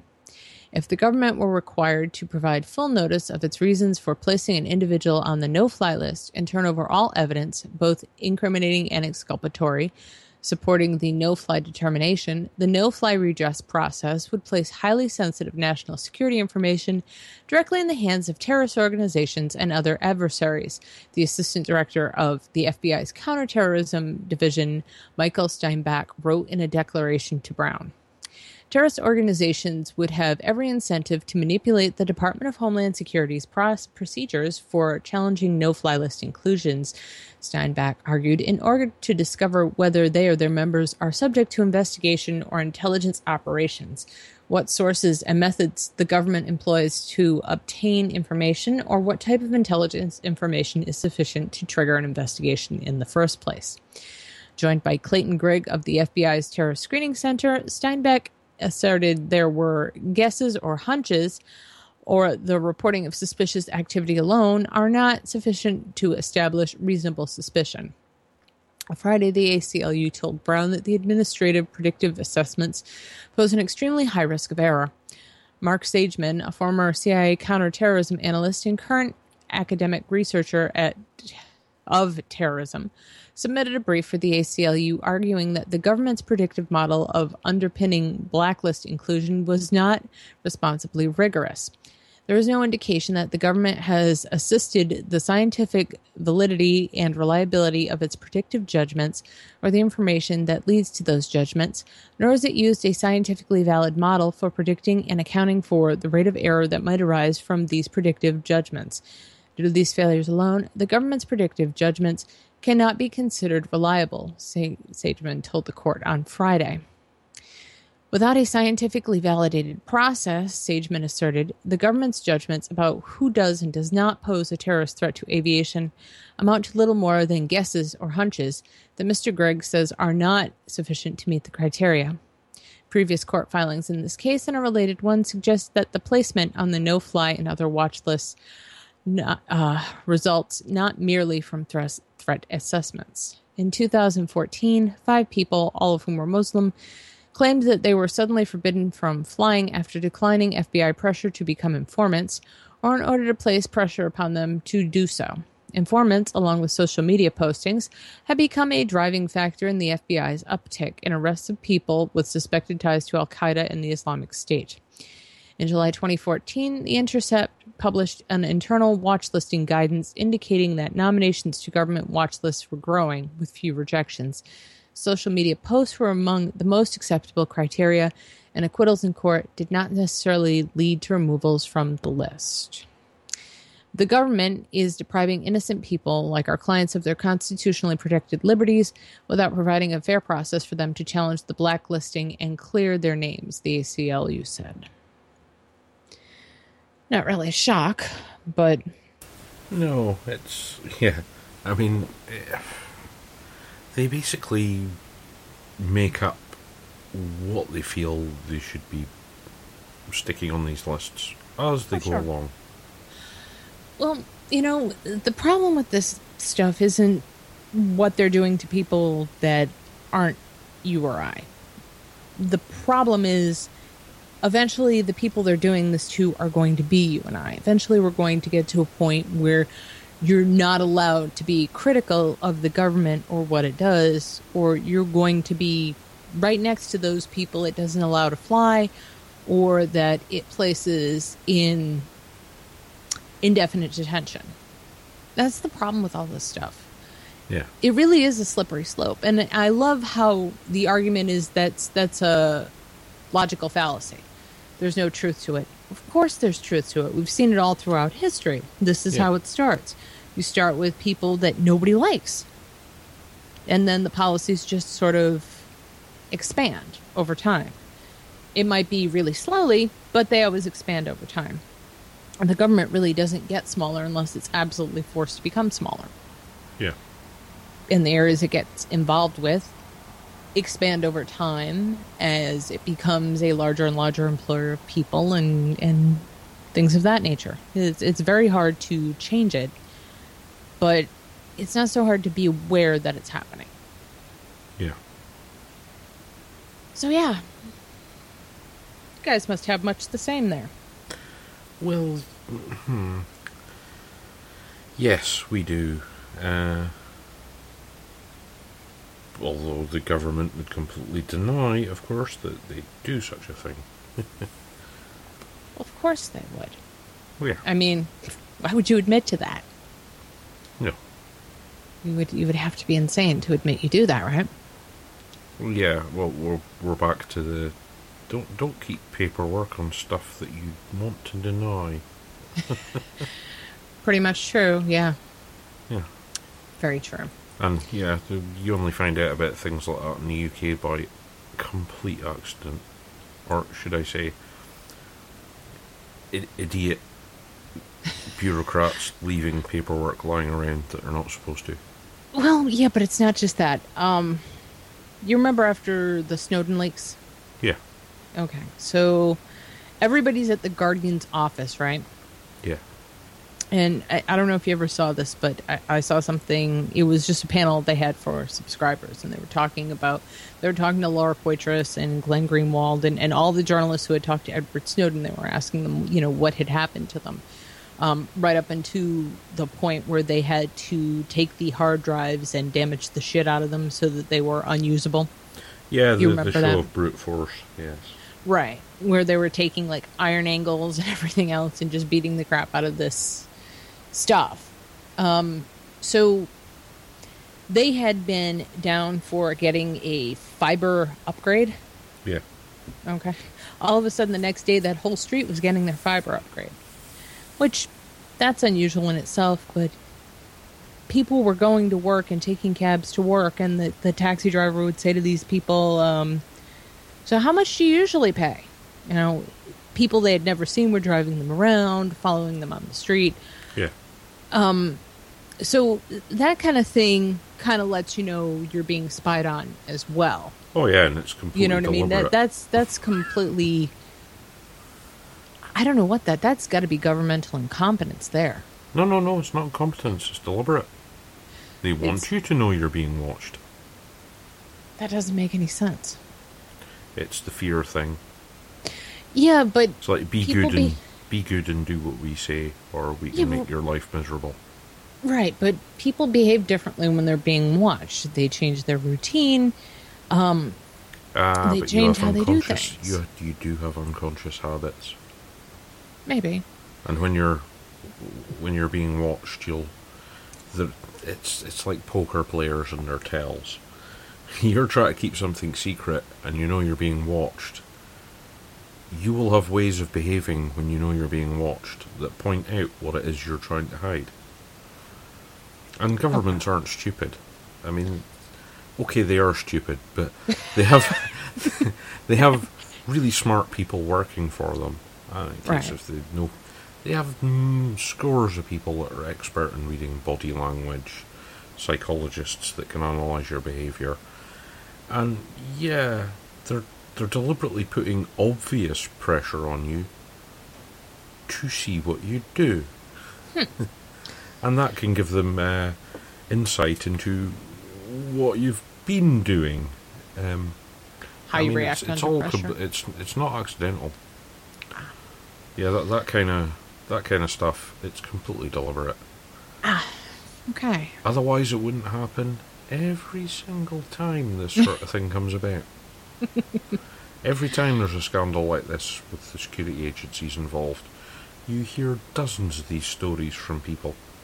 Oh, well, we're obviously being watched because X happened and that had never happened before. It's like, yes, they wanted you to know. They wanted to see what you'd do. I guess that kind of makes sense. It seems childish, though.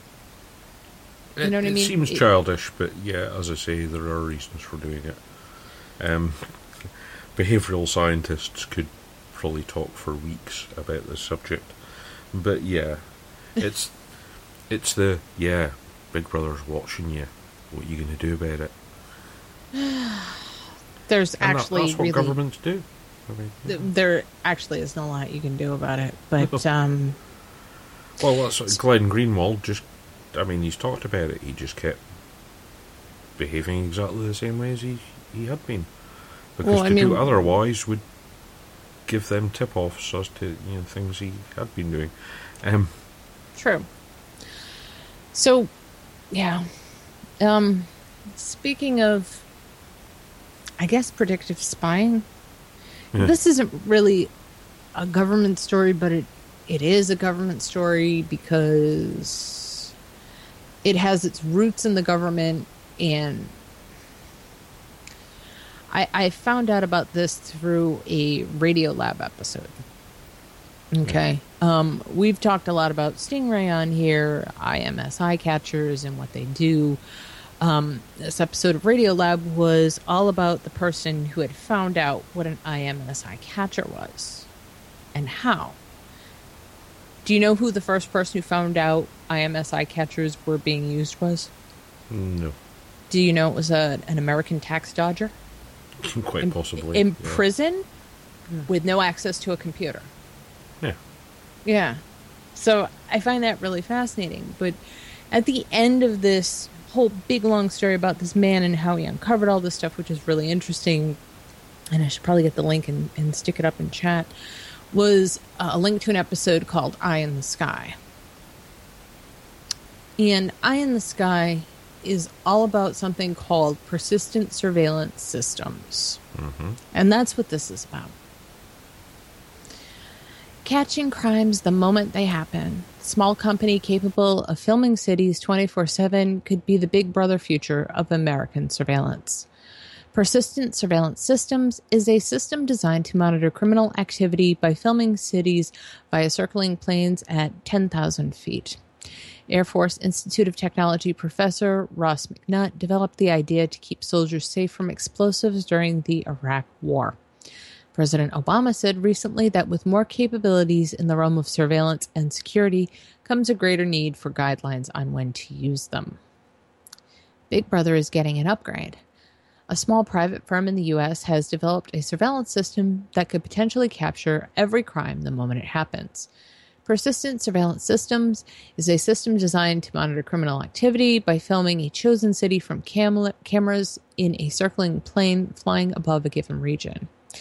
News.com.au reports that images are sent to a control center where people can see real-time Google Map type images of the selected location. When a suspected crime occurs, people can zero in on where it allegedly happened and can locate the people involved.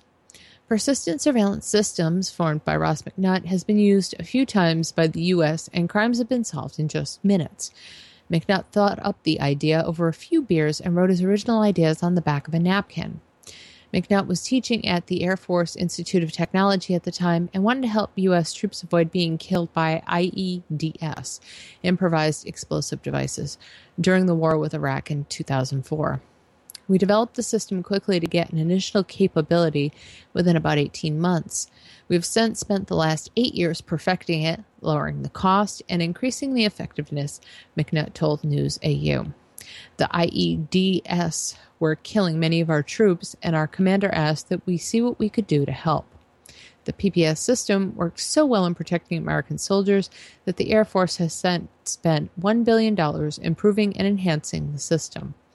The surveillance has worked well in cities with high crime rates such as Dayton, Ohio, where at least 27,000 crimes are committed each year.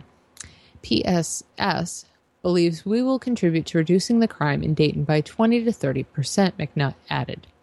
He said that crime prevention and solving would total a yearly savings of $96 million to $144 million.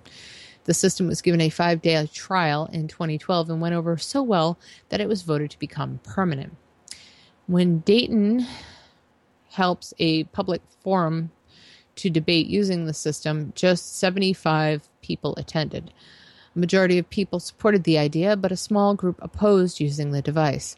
The company told News AU that they currently have a $150 million proposal in place and have been in talks with cities like Baltimore, Philadelphia, Moscow, and London. They also signed a deal with a private client to help prevent drug cartel violence in Mexico. With more surveillance comes a concern for people's privacy, but McNutt said he has come up with policies which will help protect people from the invasion of their privacy. We have developed a whole host of privacy policies and procedures that protect people's privacies. That's ridiculous. That's his exact quote. That's ridiculous. In addition, we have designed the system to be limited to 1 pixel per person, which only allows us to barely see a person and track them to a car. We only support recorded crime investigation and ongoing criminal investigations, he said. Though he said if a criminal knows he's being watched, he may be less likely to commit a crime. If a criminal is worried about whether or not we're flying, at least he's thinking about whether or not he's going to get caught, and he's less likely to do the crime, he told CBS News in March. President Obama said recently, with more capabilities in the realm of surveillance and security power comes the need for guidelines on how and when we use those powers. This places special obligation on us to ask the tough questions about what we should do. So this is the link to the Radiolab story, if you're at all interested in that.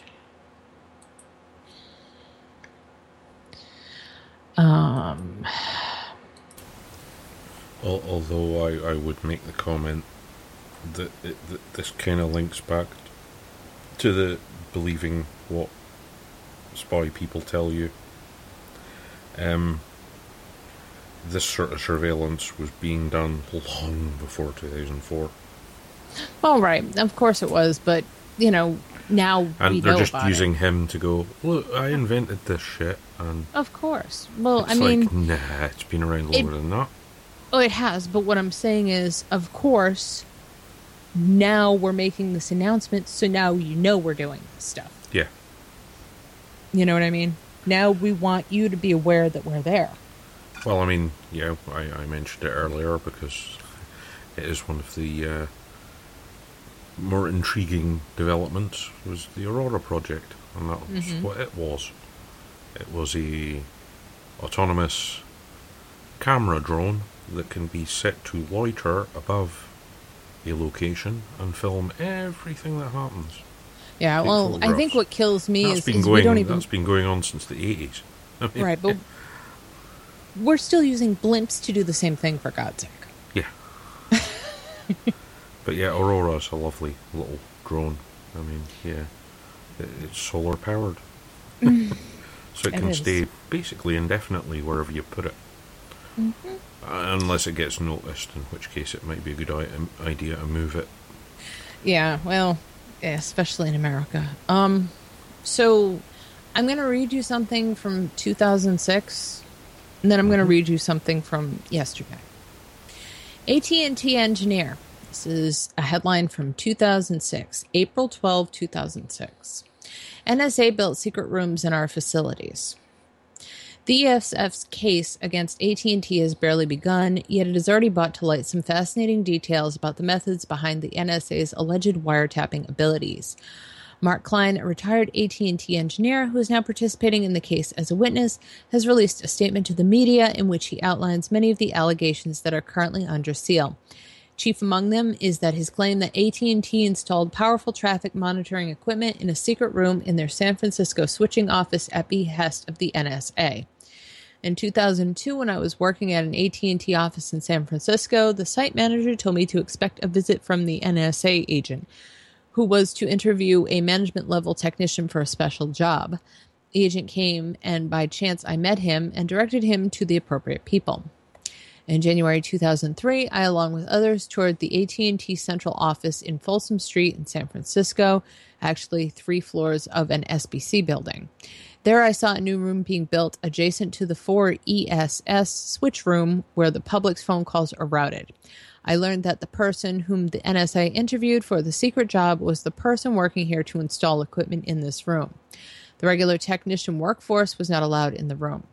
According to Klein, this room contained, among other things, a Naris STA 64,000 traffic analyzer into which all of AT&T's internet and phone traffic was routed.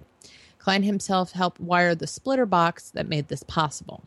In addition to AT&T's own traffic, Klein alleges that the company also routed its peering links into the splitter, meaning that any traffic that passed through AT&T's own network could be scanned.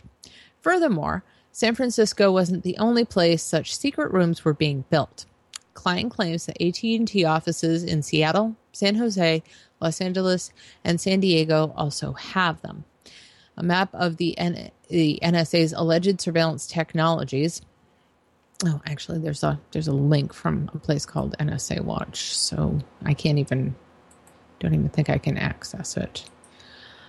So what exactly is a Naris STA 6400? It's hard to get precise details for obvious reasons, but Naris does describe the system in general terms. So let's see if I can stick that link. Thank you.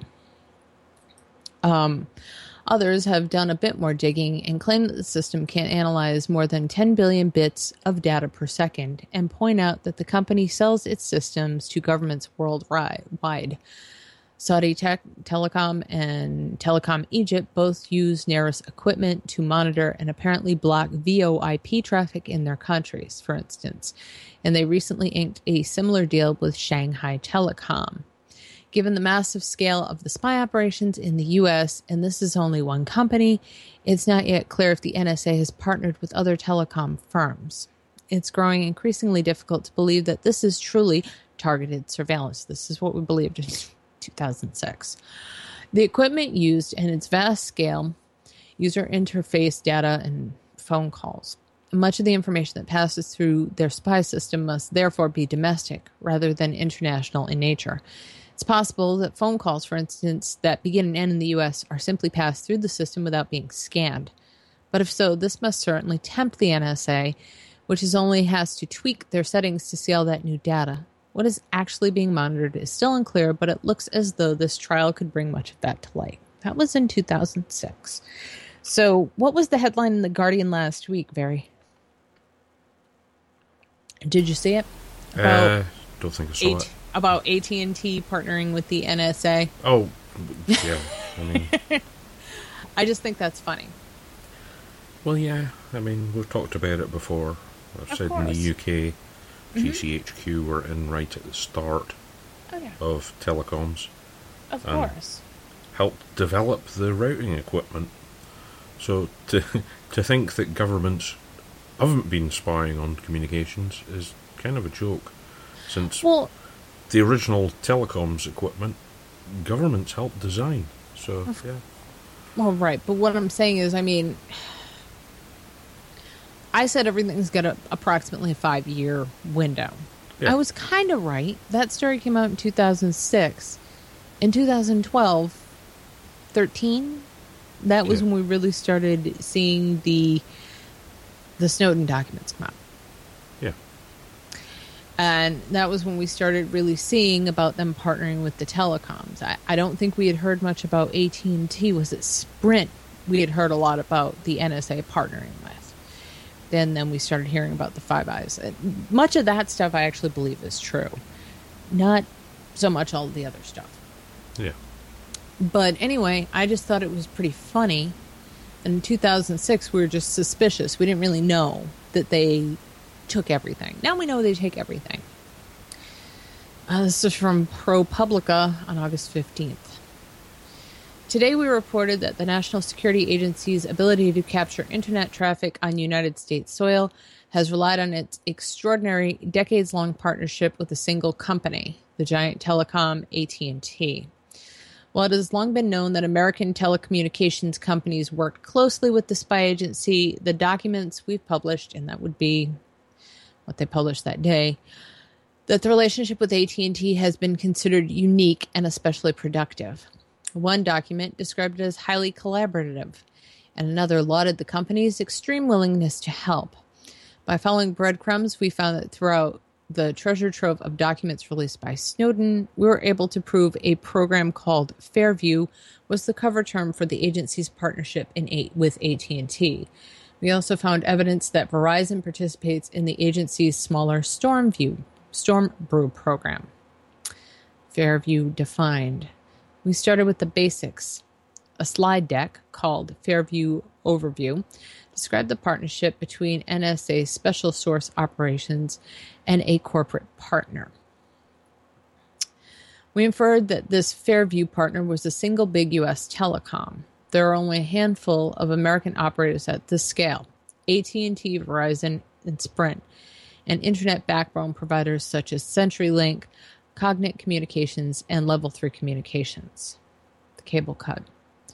Our best clue came from an internal NSA newsletter which contained an update about how data collection was restored after the Japanese earthquake in 2011.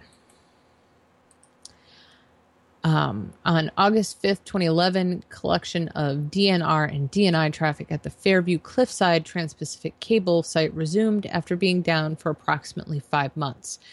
Collection operations at Cliffside had been down since March 11th, 2011 due to cable damage as a result of an earthquake off the coast of Japan. Several submarine cables near Japan were damaged after the earthquake. However, only one of them was restored on August 5th, 2011, according to Saratu Tariya, Vice President of the Crisis Management Planning Office at NTT Communications, the Japanese telecom that operates the Japan landing station for the cable. That restored cable is the northern leg of the Japan/US cable that is operated by AT&T in the United States, according to a federal communication filing. Although there are many partners in the consortium that share ownership with the Japan-US cable, AT&T is the primary network operator of the cable and owns the Manchester, California cable landing point for the US-Japan cable, according to FCC filings. Our next clue was some jargon we found in NSA glossary. Even the NSA has a hard time keeping track of all its code words, so it has a dictionary of terms. Inside the dictionary, we found an entry that described a Fairview program using terminology we hadn't heard before: SNRC, Segnora. DNI access from Fairview's partner DNI Backbone, which includes OC192 and 10GE peering circuits. The partner has provided a circuit view of the forecasted and equipped 10GE and OC192 peering circuits at 8 SRC as of March 2009. A little sleuthing revealed a 1996 article in the publication Network World at which AT&T describes its internet hubs as service node routing complexes, or SNRCs. Former AT&T employees Jennifer Rexford, who is now a professor at Princeton University, and Joel Gottlieb, who now runs his own consulting service, confirmed for us that SNRC was an AT&T-specific jargon. We also found out that AT&T had included the term SNRC in a glossary of technical terms it submitted for a government contract. Elsewhere, a diagram of Fairview data flows.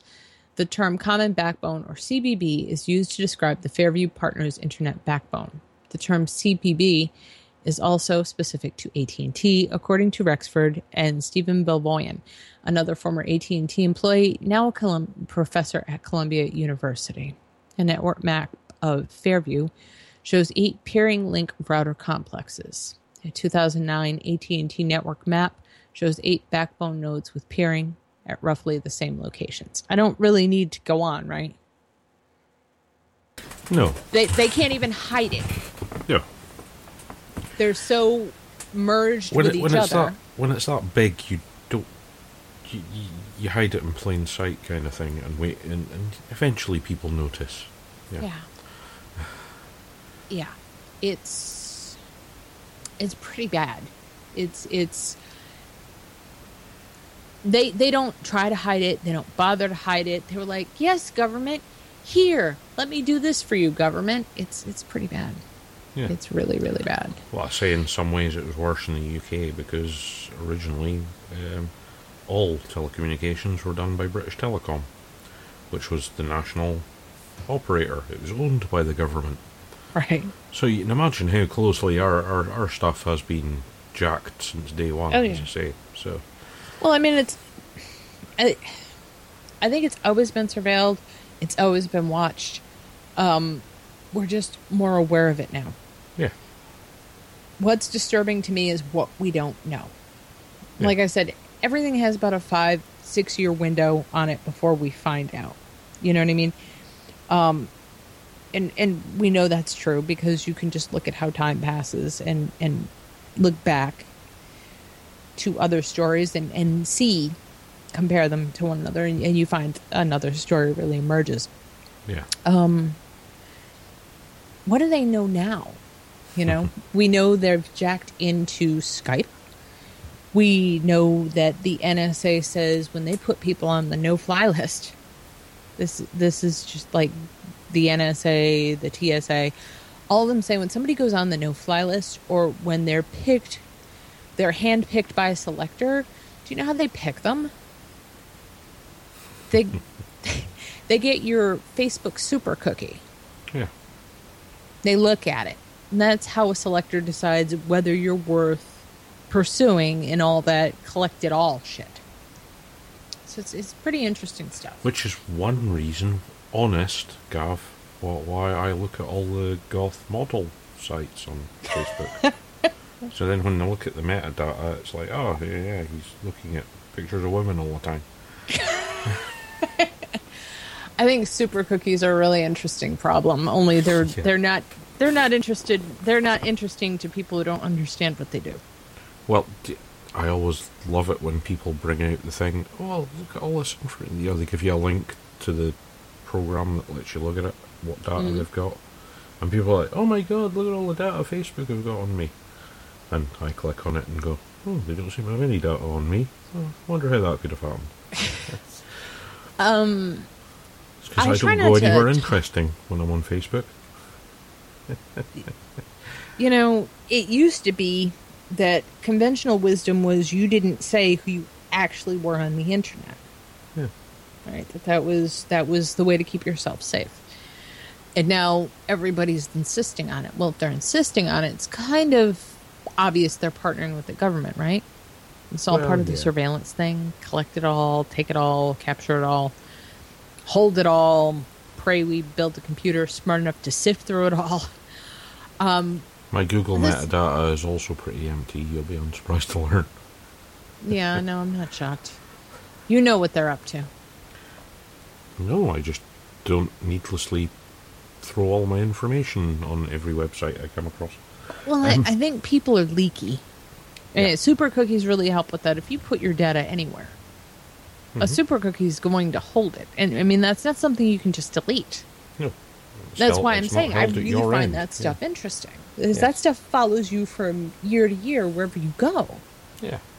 You know, it's based on algorithms and how you do things. I mean, for God's sake, how your mouse touches a pixel is as unique as a fingerprint. And most people don't know that. They don't know that everything they do leaks data. Yeah. So it's just interesting to me. Okay. I noticed that Thomas put this link in here, and I actually had it in the show notes about the Postal Service audit. Copy of Postal Service audit shows the extent of mail surveillance in what experts say is the first acknowledgement of how the United States Postal Service mail surveillance program for national security investigations is used.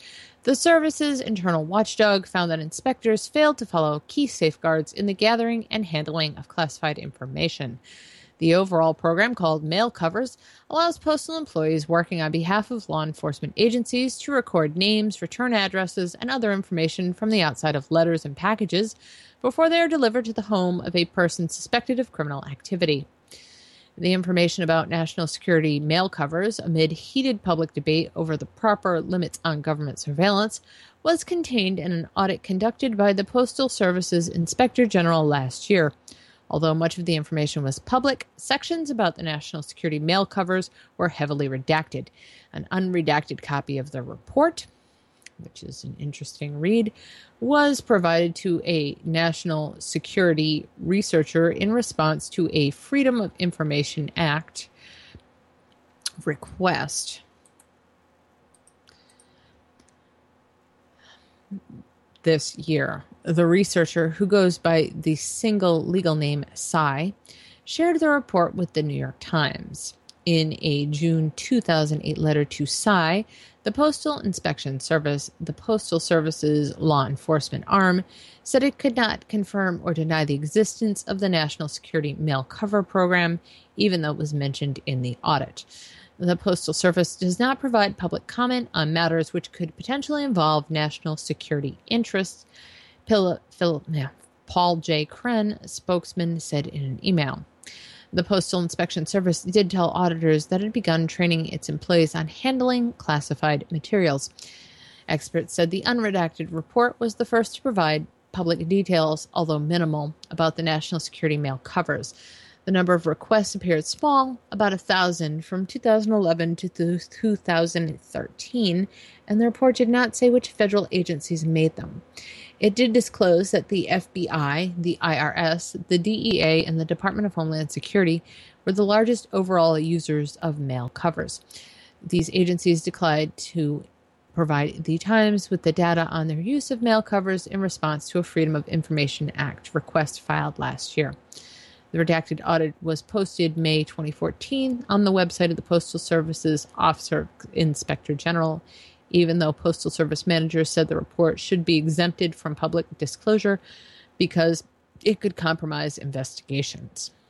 So I'm not even going to read the rest of it. I'm just going to say, I think the mail covers program is like the National Security Letters program. It's to provide a form of legitimacy to stuff they've already done and been doing to make it sound more legal than it actually is. Yeah. You know, which isn't really a shock. I haven't read it, but I would assume a shitload of the mail monitoring will be the IRS. Of course it will. Because yeah, they want to know what you're doing with your money if they're not getting enough. So, yeah. Exactly. And this and is the last fun. Lots and lots of bank letters, they want to know about it. Oh, of course. And it's not just bank letters. I mean, if you're getting an ungodly amount of mail, they want to know where your stuff's coming from and whether you're paying your sales tax and all that fun stuff. Yeah. So, yeah, it really is an interesting way to figure out what people are doing with their money. And I agree with you. Although I would think some of the DEA requests would be interesting, but yeah, who knows. And this is kind of the last story for the evening because, you know, the Southwest is apparently not a place you want to be anymore. Judge gives okay to uranium mine at Grand Canyon. In June, the Grand Canyon was named one of the most endangered places in America by the National Trust for Historic Preservation. But the designation came 2 months too late to possibly influence U.S. District Court Judge David Campbell. In April, he denied a request by the Havasupai tribe, and a coalition of conservation groups to halt new uranium mining next to the Grand Canyon National Park, just 6 miles from the Grand Canyon South Rim. We're very disappointed with the ruling by Judge Campbell in the Canyon Mine case, said Havasupai Chairman Rex Tisali. We believe that the National Historic Preservation Act requires the Forest Service to consult with us and other affiliated tribes before they let mining companies damage Red Butte, one of our most sacred traditional cultural properties. He said that the Havasupai Tribal Council would appeal the decision.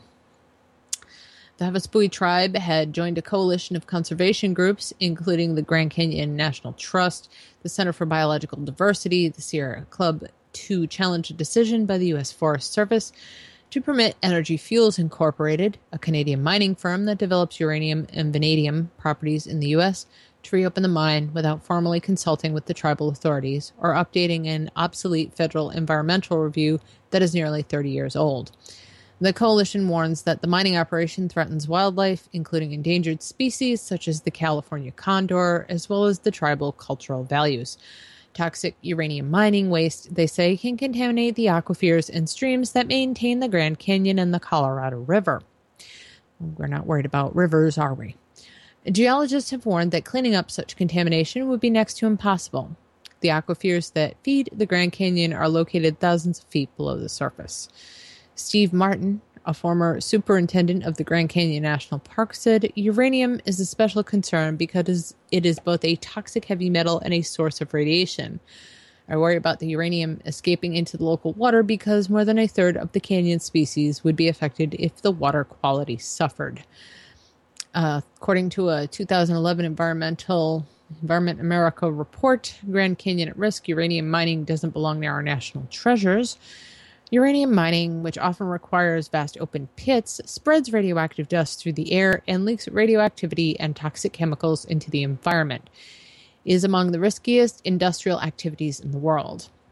Every uranium mine ever operated in the United States has required some degree of toxic waste cleanup, and the worst have sickened dozens of people, contaminated miles of rivers and streams, and required the cleanup of dozens of acres of land. Hundreds. Okay. After several decades of reduced activity due to depressed mines, uranium mining is making a comeback, including on the edges of one of our nation's most treasured wild places, the Grand Canyon. So, yeah. There we go. Like I said, I kind of think... They'll be starting to do new T-shirts at the Grand Canyon, the visitor centre. I came to the Grand Canyon and all I got was an extra head. Oh, you know what? They can do... what was the fish from The Simpsons? The one that had like 3 or 4 eyes? They can do T-shirts of that fish. Yeah. Which would be pretty interesting. But yeah, uranium and vanadium, highly sought after. So it's going to happen. Doesn't matter what the environmentalists say. I know. Industry needs it, so it's going to get dug up. I know. It's just kind of... I think what kind of makes me sad is here we are. We're in 2015. We haven't found a better way of dealing with, uranium contamination than the way we've done it for 30 years. To me, that's kind of the sad part. Otherwise, I don't really have a huge problem with it. I have a problem they didn't ask. Well, the main issue is what was said in the stories. They tend to do open cast. Right. And that means all the dust goes up in the air and it comes back down again. And when it's a uranium mine, funnily enough, part of that dust will be uranium. So, yeah. If they didn't do it open cast, probably going to be less of a problem. Well, I don't understand why they're not. Cost. Right. So it's cheaper just ripping the top off and digging down. So on a long enough timeline, the survival rate for everyone drops to 0. Yeah. I don't have any other better way to put it. But if you liked Fight Club, you understand exactly what that meant. Yeah. So I guess that's it for the evening. Advert.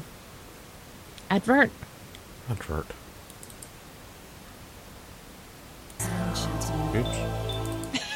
Why spend hours searching for in-stock ammunition when you can use AmmoSeek.com? AmmoSeek.com is a search engine for finding ammunition, reloading components, magazines, and guns for more than 300 calibers at more than 60 online retailers. AmmoSeek.com only shows items that are in stock and readily available for shipping. You can search by caliber, grains, manufacturer, and more. The results are displayed by cost per round, so you are able to get the very best pricing on your ammunition of choice. Find ammunition at the best prices fast. AmmoSeek.com. Thanks for listening, guys. We'll see you in 2 weeks.